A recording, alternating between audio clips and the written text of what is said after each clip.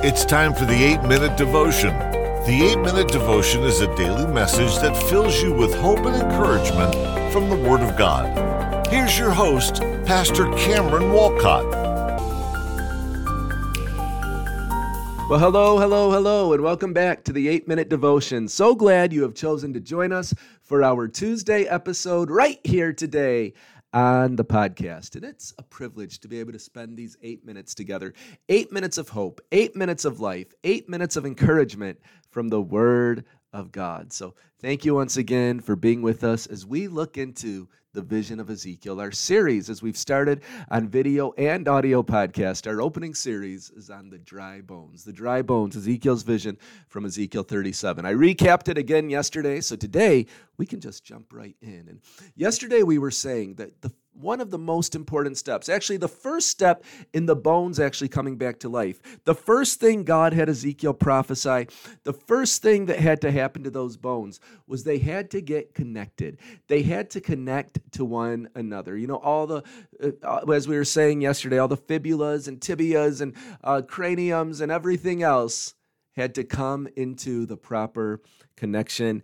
And it shows us as believers, if we want revival, if we want resurrection, if we want the greater spiritual life that God has for us, we must be connected to the body. We must be connected to Christ. We must have our connection. So, our most important connection that we're going to start talking about today, the most important connection, of course, is that with Christ. Our most important connection as a believer, our most vital connection is with Jesus. Jesus himself said in John 15 and verse 5, I am the vine, you are the branches.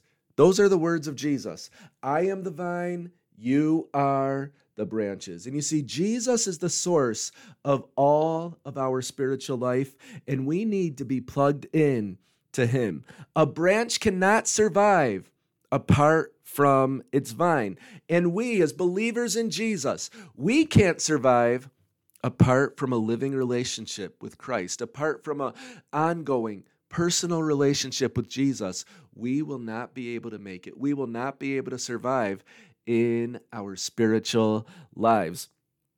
You know, how do we connect to Jesus then? If we need to be connected, well, primarily we connect to Christ through repentance. We connect to Christ through prayer. We connect to Christ through studying his word, reading the word of God. We connect to Christ through meditating on his word, as well as other ways, as well as by serving those around us, by walking in his ways, by doing the things he calls us to do, and serving and loving our world.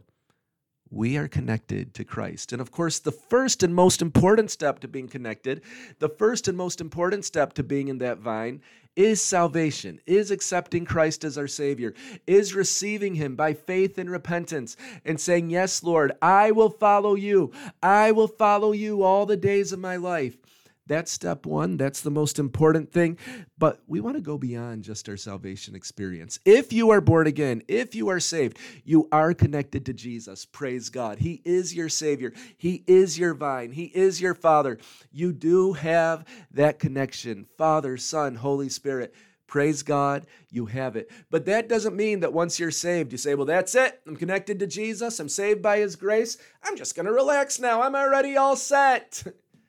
No, there's something deeper God wants to take you, and he wants you to have a living, ongoing relationship with him. Just like a husband and wife, when they first get married, if the husband said to the wife, well, now we know each other, we've got him married, that's it, now I'm going to do my own thing the rest of our married lives. That would be nonsense. That would be awful. The husband and wife live together. They get to know each other more and more over the years. That's exactly what it should be like with Jesus. It's not just a one-time or two-time or five-time thing where, okay, I experienced Christ, now I have enough. We go deeper. We say, Lord, may I know you in your fullness. Lord, may I know you in your glory.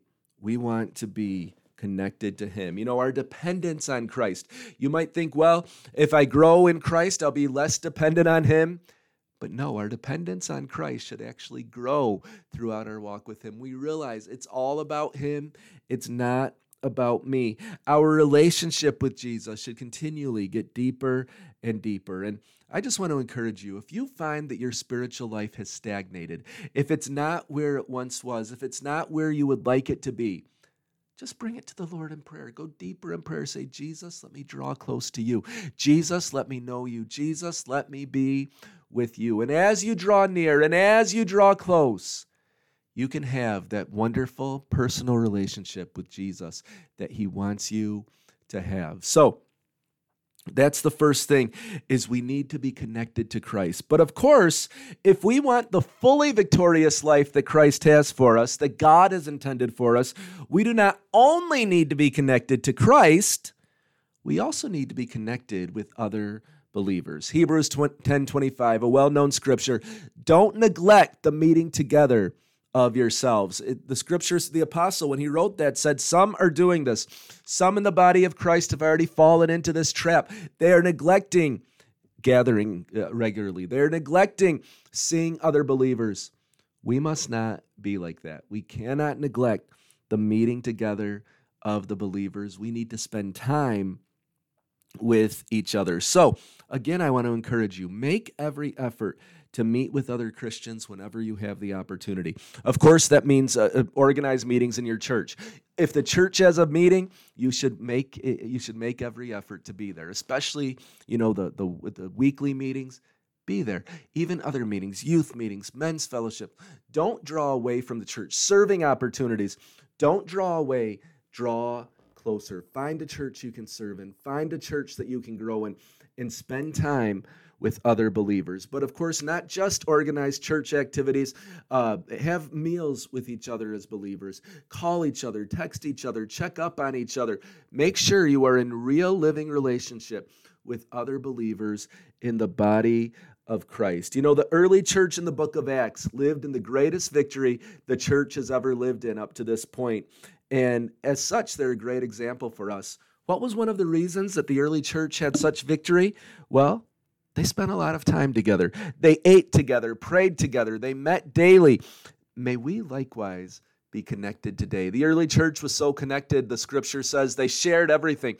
All they had was common. They really came together.